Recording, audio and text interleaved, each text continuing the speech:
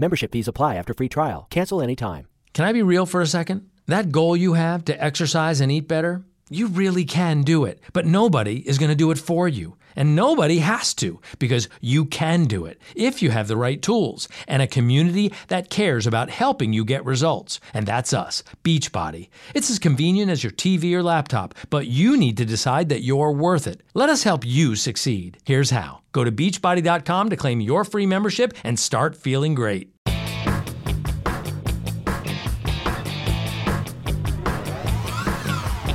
Hey there! Welcome to Big Blend Radio with your hosts, Lisa and Nancy, editors of BigBlendMagazine.com.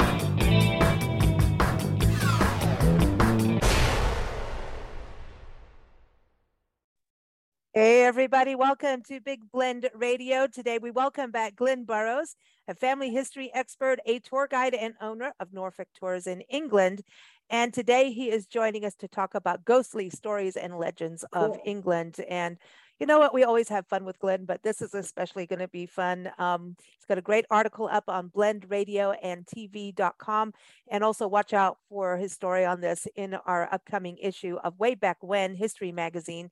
So again, all on blendradioandtv.com. But now is a good time to go to England. From what we've heard, for us Americans, it is a very cost-effective time to go. So check out norfolk-tours.co.uk. So Glenn, welcome back. How are you? All good here, thanks. Yeah, excellent. So I hear that it's not just a ghostly rumor, that now is a good time to start flying over. Well, the more our Prime Minister keeps messing around with everything, that seems the better it is for you to come to England, because I hear on the radio today that she's even sacked the Chancellor of the Exchequer again. So who knows what's going to happen? Are we going to get into politics? We never do on the show. No, we can't talk about politics. No. You sound like our country. I know.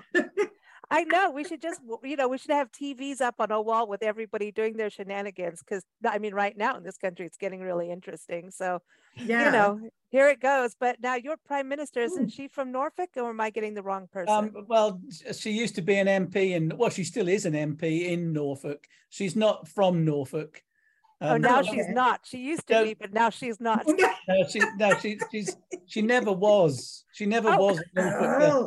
Don't start me on it, please. Okay. All right. Well, we're going to talk about headless horses. Okay. Much more fun.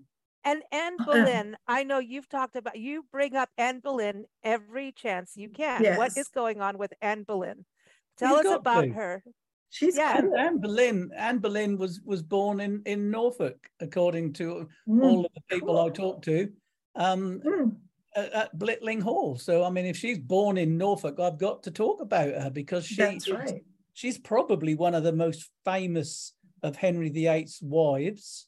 I mean, she was the mother of Queen Elizabeth I. So, I mean, Anne Boleyn is a really fascinating woman from history.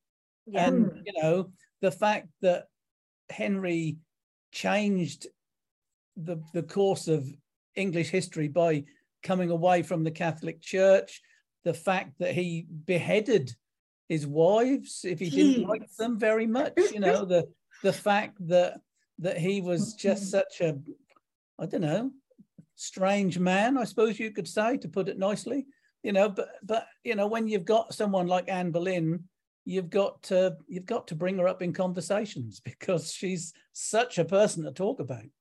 I agree. I mean, her history is huge, but like this execution thing, when we were in England, and I remember as a little kid going to the castles and going down under in the dungeons, no, like that. Now I'm going to do the Blickling Hall. No, I can't help it. But when you go under and you see like the execution, like when you put your head in and then they just chop it right off with your arms in there, and you have to lie. Like, okay, if you can't do push-ups, too bad. You're going to be in that position, and they chop your head off. I mean, who wants to do push-ups and then have to do that too? And so when it came to women, are we looking at those kind of guillotines, or were they dunking? No, it was a big block of wood. And basically it was a big block of wood that you knelt behind, and it had a slight carved out piece at the front for your chin. So you basically just sort of put your chin down like that, and Lord. and the person just chopped your head off. It up. And Wow. and they do say that when you were having your head chopped off, you would tip the executioner, so he would make a good clean cut. You know, because Dude. you don't want him partially missing, and you don't want him to have 3 or 4 goes at it. Oh my God, Glenn. Yeah, well, I'm sorry. This is what happened, and they say that you would tip the executioner, so he would just go, and that would be it. You know, you'd take whatever last money you had anyway, or give it to your family. Exactly. It's no good so to you. Anne Boleyn, where was she executed? Like, where did that happen? And like in the Tower of London. Oh wow! So do they still have her execution block, or because that would be weird? There are blocks. There are blocks there. I don't know whether the one that she was executed on is still there. I mean, I've only been to the Tower of London once, so I don't know. But the interesting thing about her ghost is the fact that they do say that, you know, she's carrying a head under her arm, which is a bit classical, isn't it? You know. Yeah, that's cool. You know, if I'm going to be haunting people, I don't want to have my head under my arm. You know, I want to be but in a way that'd be kind of cool if you talked. Like, you had Talking Heads, the band. You could start singing "Psycho Killer." Yeah. You know? I mean, funnily enough, I've been talking about heads under your arm. There used to be a really good pub sign in King's Lynn, which was a man, you know, dressed up in medieval clothes, or Georgian. It might have been Georgian clothes on the last sign that I saw in King's Lynn, with his head under his arm, because that was the honest lawyer. And basically, they say that the only lawyer who's honest is the one who's dead. Oh, nice. Yeah. Still talking. You know, that was the classic for Anne Boleyn, was to have her head under her arm. You know. Oh wow. That's what they say. And then, so she's supposed to arrive with her head in her lap at the house in a coach driven by the headless horseman. Yeah. So it's all headless. Everything's headless. Know. So maybe she wanted to give her head to the guy who didn't have one. This is where football was invented. You know, soccer. No, this is how soccer got started. No, she wanted to give her head to somebody that she liked that didn't have one. So she's like carrying her head around and giving it to the headless horseman. Well, who knows? I mean, if he was headless, how could he see where he was going? But well, maybe he was having an affair with her. I wouldn't know. You know, and Anne Boleyn's father is supposed to also haunt the area, because you know, he lived in the big house, and they say that because 2 of his daughters were executed, he is so unhappy that he has to ride around and cross 12 bridges in Norfolk before the cock crows in the morning, and in theory he is supposed to be driven by a team of horses that are headless. You know, what? Mad. But I mean, you know, whether that's what it is. I mean, we've all heard stories of spirits and things, and a lot of them are quite, as far as I'm concerned, quite believable. You know, so I think that a lot of these stories have been elaborated on, and passed down. It's obvious that Anne Boleyn lost her head, so therefore that if she's going to come back and haunt somewhere, she's going to be headless. And then to make it even more frightening, the horseman who's riding the carriage or driving the carriage, he's going to be headless as well.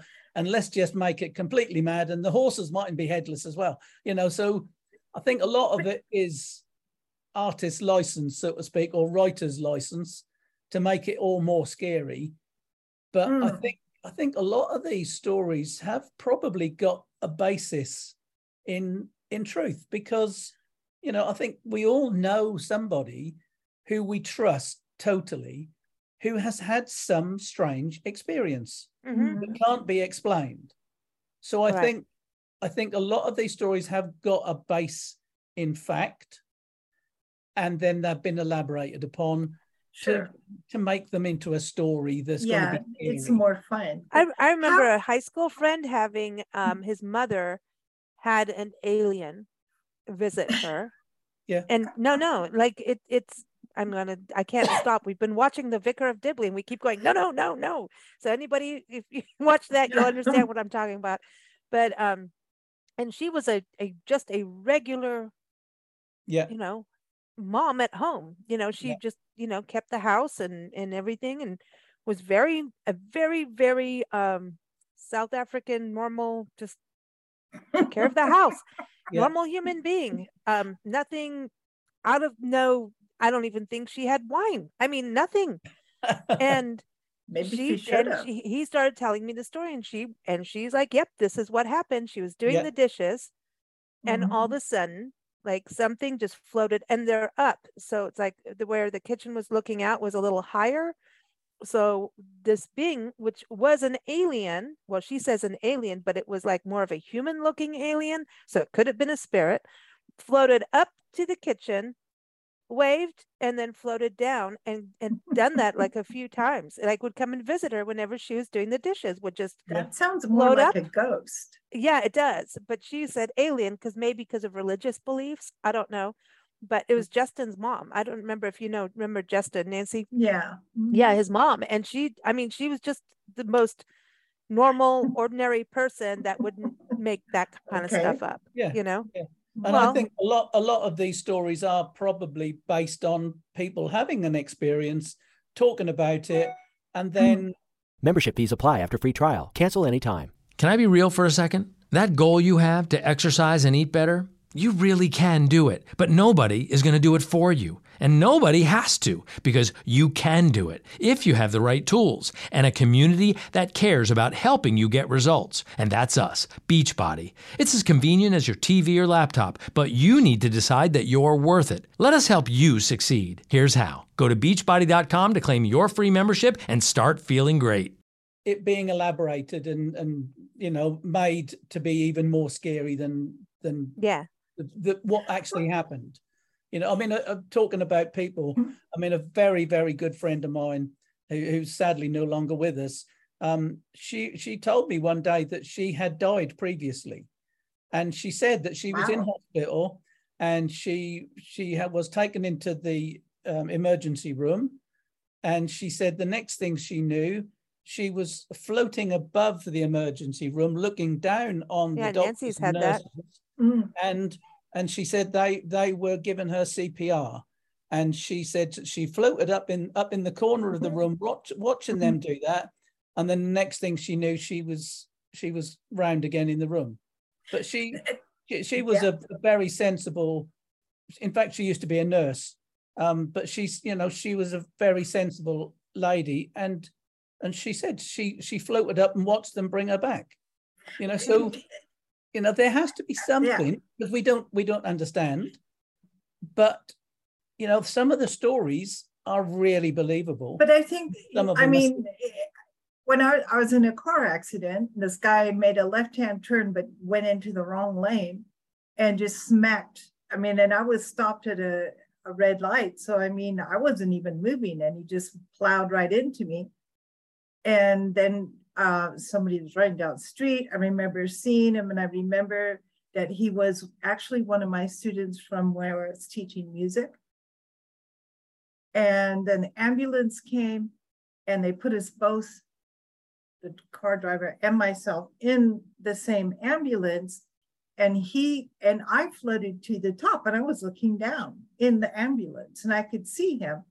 And he said to the paramedic, he's like, how is that woman or whatever I hit?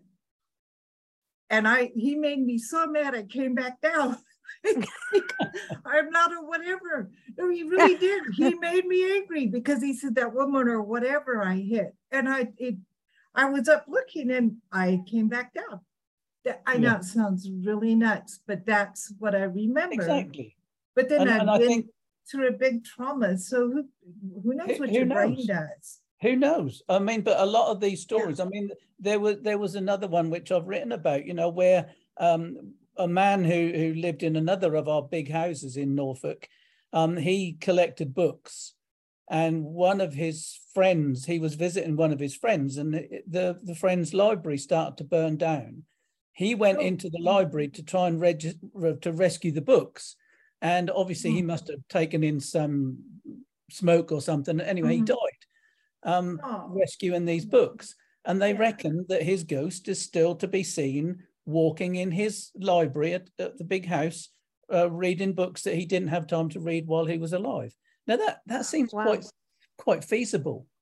You know, why wouldn't somebody who was mad on books, why wouldn't he haunt a library? That's the sort of place I would haunt. Yeah, that would be cool. Like, that is cool, actually, because you could go in and when someone's reading a book, you could turn the page for them. That would be like, here, that for you. No, but I think, you know, and that's was he part of Parliament or something? Because I was looking him up to see, and then I got all these. It's really difficult when we get a bunch of Williams. William Wyndham the third. Yeah. Was he part of Parliament or something? Or is that going to be a different one? Maybe. I don't know. He probably was. I mean, he was a member of the landed gentry, and normally landed gentry were connected to the ruling classes. I haven't actually looked at William Wyndham the third in detail. All I know about him is the ghost story that's attached to him at his house. But I wonder how many people get locked away for these stories, like kind of like, oh, you're nuts, we're putting you in the you know, the cuckoo's nest.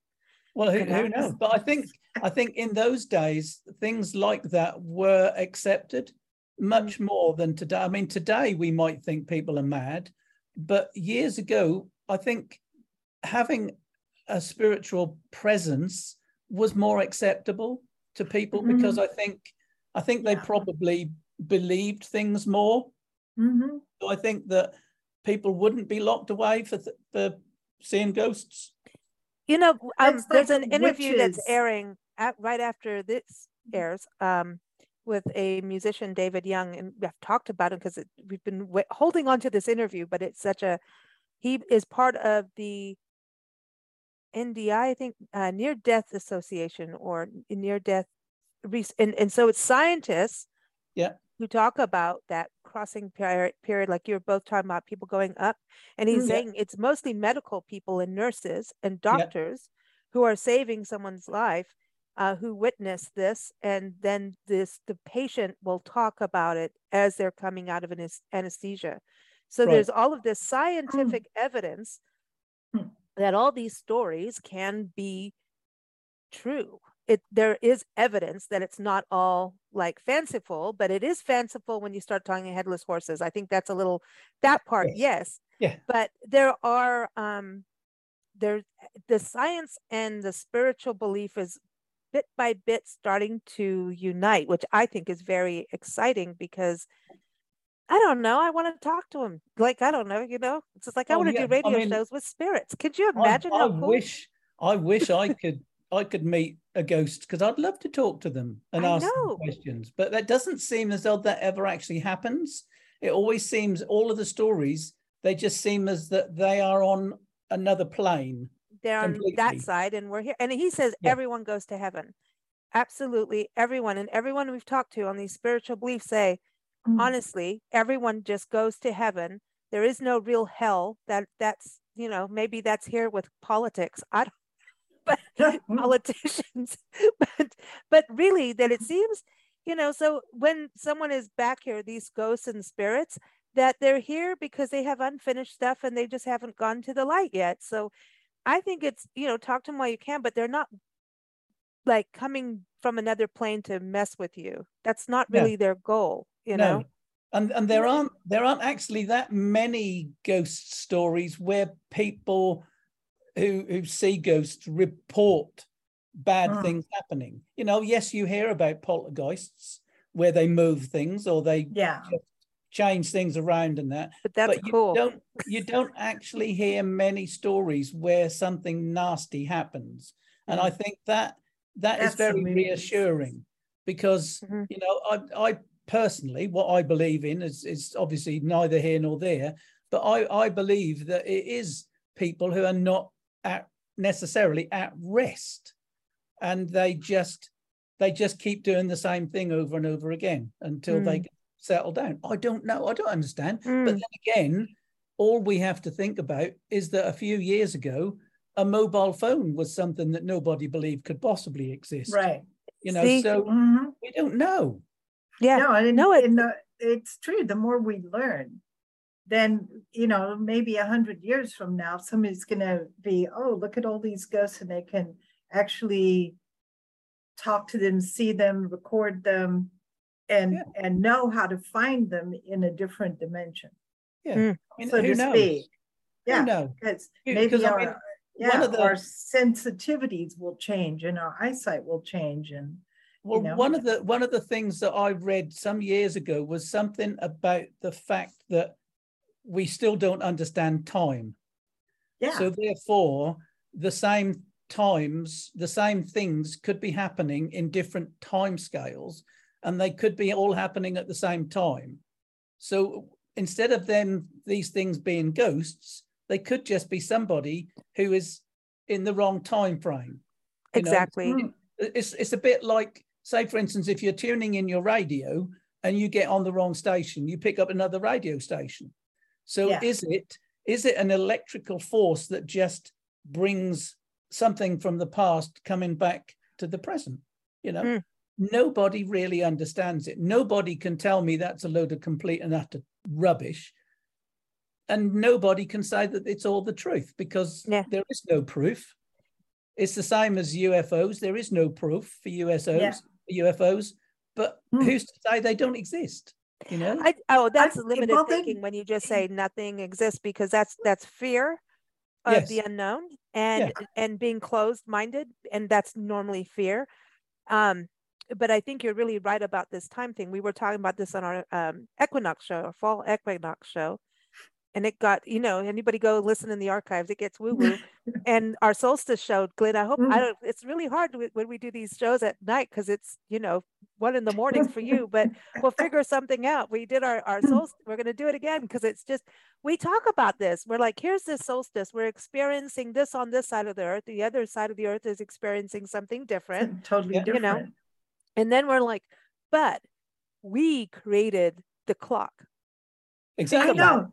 And beings. The calendar, I mean, we couldn't even get the days straight. February, it gets shorter. We couldn't even equalize the days. And what happens if you were born on February 29th or 28th? Like you're messed up. You don't get a birthday really once a year, or once every few years, however that works. Don't ask me about leap year. I mess up all the time. I know. But I mean, it's a mess. Leap year. So maybe there are ghosts of people of leap year. You know what I mean? Like, I didn't get my birthday. So, I mean, it would be really good if the people who are listening to this could get back to us and tell us their own experiences. Yeah. Because, it is something that everybody knows somebody who has experienced something that is unexplainable using normal everyday stuff. Is our inner voice from today or from the past going, hey, I'm the older version of you. I've been there, done that. Grow up. No, but there's that whole thing of deja vu where you're doing something and then you're like, even though you've never been there before, you're like, I've been here before. Mm-hmm. Yeah. I've had that happen. And even as a kid, we moved into this place. Feeling stuck in your current job? Looking for a career pivot? Are you a proven leader looking to step up? The University of Maryland's Robert H. Smith School of Business prepares students to meet challenges, solve problems, and obtain a profound understanding of how to operate in the modern economy. With MBA and MS programs offering flexible options to fit your lifestyle and goals. GMAT and GRE not required. Learn more today at go.umd.edu/Smith School. University of Maryland Smith School of Business. Inspired, fearless, unstoppable. A different house because we moved every year because that's how my parents rolled. And so I don't think they paid their bills. I was going to say there must have been something to do with that. There was something up for sure. And so every year there was a new house. And this one backyard patio, my brother and I were messing around back there with roller skates. And I remember a bulldog on the other side of the fence put his nose through a hole in the fence. And I was like, this has happened before. I know the bulldog, I know the patio, I know that this has happened before, but then it hadn't. So it makes you nuts because, but and that was just as a kid. I was probably 11, 12 years old. Was the bulldog black? No, he's this is brown a good and segue, white. Glenn. And his name was and his name was Buster. And he kept we became great friends because I fed him through the hole in the fence. He became my best buddy. I'd go outside when I was upset and talk to Buster, and he put his nose through the fence. And I'd play with his nose, and he would lick my finger, and he was cool. His name weren't Shuck then, that's the main thing. No, his name was Buster. Let's talk about Shuck, because isn't that the picture for those who are watching? I have a sheepdog. It's a dog. What is that, Glenn? What is that? Well, Black Shuck is a story of a dog that is seen or said to be seen in North Norfolk, mainly on the coast. And it seems to be a story that is spread around the whole country. Wherever you go all over the country, they seem to have a story to do with a ghostly dog. And it always brings bad news. And they always seem to say that if you see the dog, if you see this big black dog and this howling sort of like a wolf type of dog, then it's bad news and somebody close is going to die. And it seems to be a regular type of a story. So, you know, it seems that the one in Norfolk is called Shuck. And it's called Black Shuck because it's a big black dog, like a bit like an Alsatian. But there are so many of these big dog stories, you know. Wow. And even I seem to remember when I was at school, there was a story of a dog that was a keeper of keys, or I think it had 3 heads. Oh, master of the house, keeper of the keys. A bit like the Harry Potter big dog, you know, had 3 heads. You know, so I think there are lots of stories about dogs. And there was another story that I've written about where there was a fiddler. So he was playing his violin and he had a dog with him. And he believed that there was a tunnel, underground tunnel. And he said to the people in the local village, you know, follow me. I'm going to play my fiddle.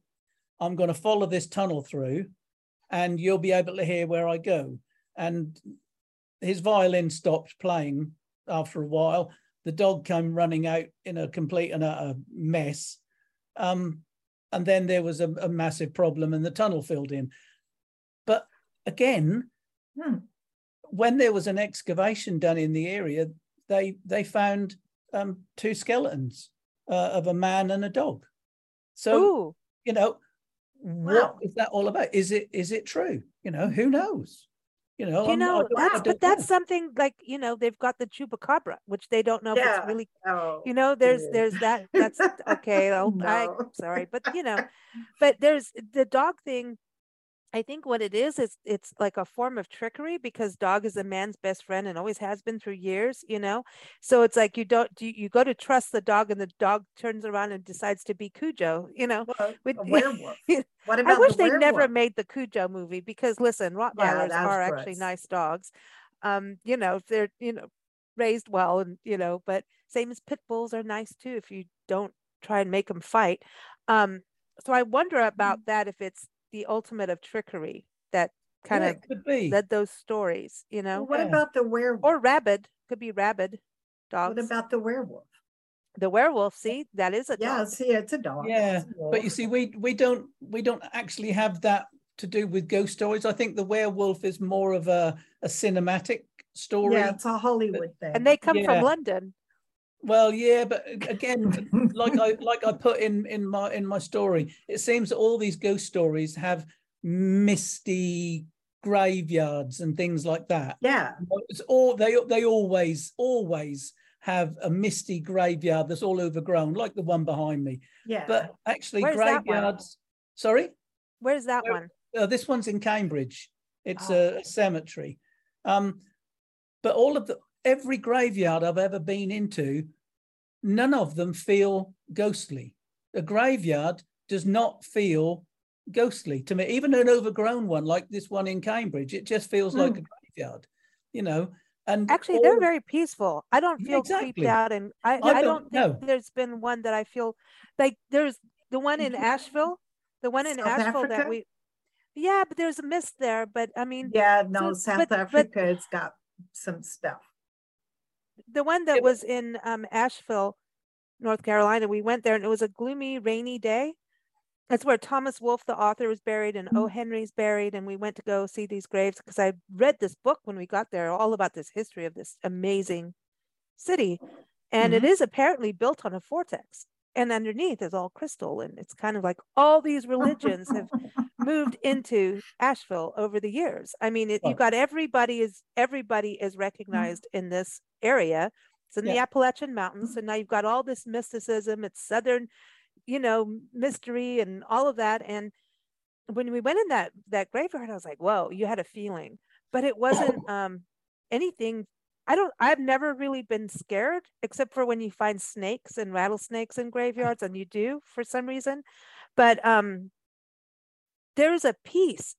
Yes. And that's something Nancy and I watch. We're going to have this map across of graveyards and cemeteries across America, because we've done so many of them. And I always tell people in travel and tourism, people travel to graveyards. It is a huge thing. I mean, is that something for you as a family history expert and bringing people? That's the whole reason I was in this graveyard, this cemetery, was because the lady who I was taking to Cambridge, I had found where the grave was of her ancestor. And we went to this graveyard and we found, well, because I had the plan of the graveyard or the cemetery, we were able to pinpoint the grave, and we were able to see it. I mean, if I hadn't found the information beforehand, there is no way we would have found it, because that was all overgrown with brambles and everything. And even the tour that I did last week, we went to this church. Funnily enough, this was a man who had been over 4 years ago with me, and he'd brought his wife and daughter with him the first time. This time he came over with his son, who the first time round wasn't available. So he came over with his son, and we went back to some of the same churches to show the son the connections, you know, and farms and things. And in this particular churchyard, we hadn't been able to locate any tombstones. But this year, when we went back, the graveyard had been tidied up, and we found 2 massive memorials. Wow. Really fantastic big memorials of the family. So that was fantastic. Wow. But cool. But the thing is, I was saying to the son, I think he was 31, he said, I said, this is what it's all about for me. And I'm only speaking for myself. When I can stand beside one of my ancestors, I then have a total connection with that person, because I know that person is there. That person is laying in the ground in front of me. And I know, I mean, this particular man who we were standing beside had died in 1856. So we both know that, in fact, he was born in 1780. He died in 1856, and his wife was in the grave as well. So we both stood there, and we both knew that this bloke and his wife were both lying in the ground in front of us. And the young man who I was showing this grave to, although he lives in Canada at the moment, his DNA is in the ground in front of him. That's wild, isn't it? His DNA is sitting in the ground beneath his feet, because that is where his direct blood ancestor is. It's wild, isn't it? It is wild, yes, when you think about that. Yeah. If you think about it, at the time that this man was put in the ground, all of his living relations would have been standing around the grave at that time. You know, so this young man really had a connection with his family. Experience. Wow. That's really huge. It's huge.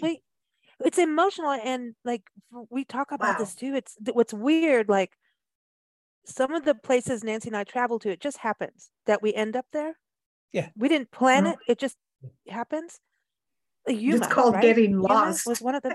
No, but it just happens, and we end up keep going back, and then as we start researching our family history, we find out we have family there. Yeah, it isn't. It's so it and even some of the readership levels of our magazines and audience were going, why is so many from Pennsylvania? We started doing more family research. We have like a whole colony of us out there. There's a whole bunch of us out there. So we're like, that were related to. We didn't know that our bodies literally go towards these places. We're like homing pigeons. So I just, when we talk about all this spirituality and, not to get woo-woo and weird, I just think, hey man, the sky's the limit, and maybe the universe, maybe we should stop with the sky thing and just go the universe. There is no limit. It's only what we limit ourselves and believe. And if your body's feeling it and these things happen, soak it up. And I think there is something, so like when you go in a graveyard, it's a resting place. And it is. There's something, I don't know how it is, but you were just talking about the graveyard not being able to see things with the brambles and everything. Our country, we do have a problem in regards to taking care of our graveyards. A lot of our master gardening communities are going in and doing cleanups, and it's become very much a big nonprofit charity thing to take care of these special places. And so we've kind of, as our tour, have decided that graveyards are a park. There's trees, often gardens, there's birds, it's resting. So we need to, and it's calm. And then you read the headstones. We need to preserve these places. Yes. Yeah, we do. And you read when you start reading the headstones, if you have their names on them. Yeah, sometimes it's just a stone and the rest is worn off. But when you start reading the headstones, you start recognizing names from history. Yeah, but also they're following back. They then come to be real people. Yeah. Because so many times a tombstone will not just say, Fred Bloggs 1820 to 1860. It will tell you that he was a carpenter, or he did this, or he fought in this war, or he did this, so people actually then become real people. And also for people who are related to those who are buried there, it is a real tangible connection, because that your ancestor is actually there. It's not like going to his house, that he lived there, but when you're standing beside his grave, that he is actually there. That's wild. I think that is a real... You're making me rethink cremation now, because now I'm wondering, because it's still there, right? It's still there. Yeah, your spirit is still there and whatever. But what I'm saying is that what I want to get over to people is that graveyards are not spooky. Graveyards are places of pure serenity, of peace, of a spiritual feeling of rightness with the world. To me, and I'm only talking about me. I agree with you though. I just feel that if I go to a cemetery and I just connect with some of the people who are laying in the ground there, I just feel at peace and just, I don't know, just relaxed. Well, because everybody in there is at peace. Well, exactly. And they're not spooky. That's what I'm saying. I've never heard of a ghost story that actually involves a cemetery. Well, that's actually interesting. Most ghosts are in pubs, old halls. Yes. What's about the lovers? The lover. There's a one so the song, The Long Black Coat. She walks the hills in a long black dress, long black veil. That's it. The long black veil. Nobody knows. No one sees. She walks the hills. So it's like that lost lover, and obviously they were having an affair. She's not at rest yet. She's not at rest because one is gone and she was naughty, and she, that whole lot, that I think lovelorn and loss is such a big story as when we talk about all of this. And you had a lady in there that kind of walks around, and she threw herself off the tower of Oxburgh Hall. So they say, but who knows why people, do these things. See, bridges are a thing. Oh, yeah. Every time we go over bridges, I wonder if my fear of bridges is just feeling all of that. You know what I mean? Yeah. That Well, there's that feeling of, that's a feeling, and I get like in a total anxiety, freak out, like vertigo, weird thing about bridges. And I wonder if like my past life, I did it or something. I don't know. Because even the like high mountain passes and whatever, I have to play Bob Marley and like Bob Dylan or something to keep my mind going. It's got to be the Bobs, you know. Well, is there a bridge? Is there even a bridge that has never had somebody jump off it? I don't think so. Yeah. Not the old ones. I mean, the old bridges are always going to be somewhere that people would, if they're high enough, obviously. Yeah. Wow. A lot of our bridges, if you jumped off them, you'd just land in the water. Yeah, exactly. That's it's exactly 10 feet below, and you have a broken ankle, but that's that might be about as far as you get.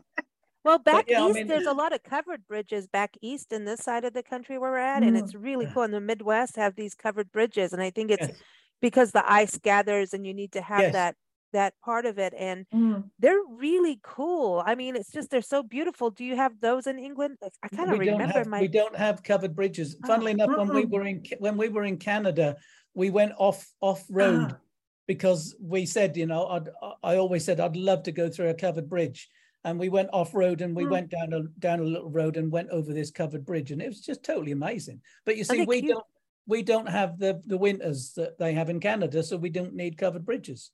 You know, yeah, funny, huh? Speaking of that, how is your weather? Because I know you had a hot summer. How's it feeling now in fall? It's lovely. Yeah, our grass is as green as green. Our trees are now beginning to turn.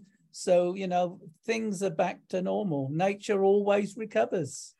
It always gets back Nature to normal. has that. She knows what she's doing. Our lawn was like walking across bits of concrete. It really was. And it was completely dead. Our lawn was as dead as a dodo. And now it is green as grass, as they say. Wow. Oh my gosh, that's amazing. It's weird. Here in North Carolina, we got the end of that hurricane come through here.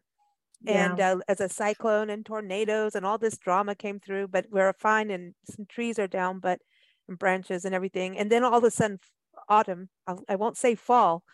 I know, it's like fall into England. No, I remember that title of your fall article.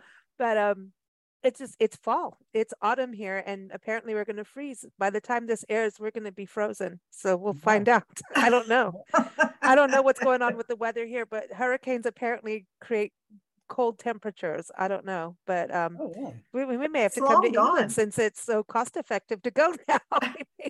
Get our butts over. No, this is like just one of those spots, microclimate, that seems to change every 2 or 3 days. It goes totally opposite. But it is in the middle of autumn, and leaves are falling. Beautiful, actually. It's really beautiful. Yeah, it is. And sometimes there'll be like a gentle breeze, and some yellow, leaves will fall. And then other times it comes a big gust, and you think, here goes another tree. Yeah. Well, I mean, this is a lovely time of year. I mean, I could show you my back garden. Do you want me to show you my back garden? Okay. Sure. Cool. Everybody, we're going to see Glenn's garden. You're going to see my back garden. That's awesome. There he goes. Okay, I'm going to pause this so we can do it.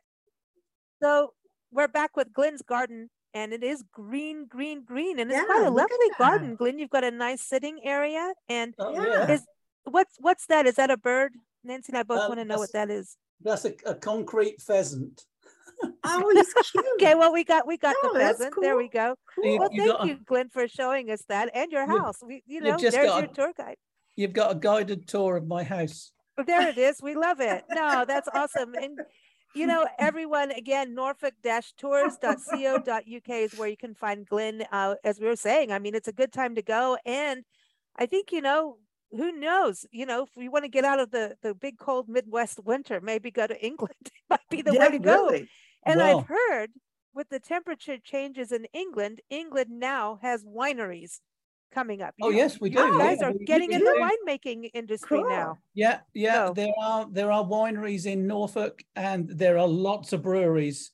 and I can take you on a brewery tour if you like, and taste loads of different beers. We've even got a whiskey distillery in Norfolk as well. So if you want to taste English whiskey, you can even taste English whiskey.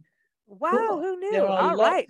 There are lots of things to choose from if you like a little, little drinky poo. A little libation, a little drinky poo. I haven't heard that. And listen, Dennis and Dodo, that is funny. That is the funniest thing I've heard all day. I'm going to be walking around saying that now. I'd like a drinky poo right now. Oh, well, just call Nancy anytime.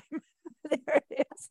Well, Glenn, thank you again, everyone. Glenn is on the show every fourth Saturday. We have a good time with Glenn, and we look forward to next time. And so we'll have to figure something out for our solstice show with you. Maybe we'll move the time of the solstice, Glenn. Well, why not? Time is all man-made, isn't it? It is. I think you need to be on the show with all our other guests that get into all of that. And we just talk about basically, like we said, there's no limit. Like, really, if you feel something and it feels real, then it is. Who cares? Exactly. Like where we are now, the cats got up at 6:30 every morning until the weather changed. Now they're 10 minutes late. But I've been schooled that I have to feed them at 6:30 in the morning, but they're not up yet. So I get up and I look around and I'm like, okay, I'm going back to bed. And then I want to know why the cats are getting me up at 5 then. I don't know, but then they get me up 10 minutes later when I'm just about to fall back to sleep. I'm like, you know what? Can't I just put your food out? No. That's called cats. They're cool, but they're more in tune with the weather.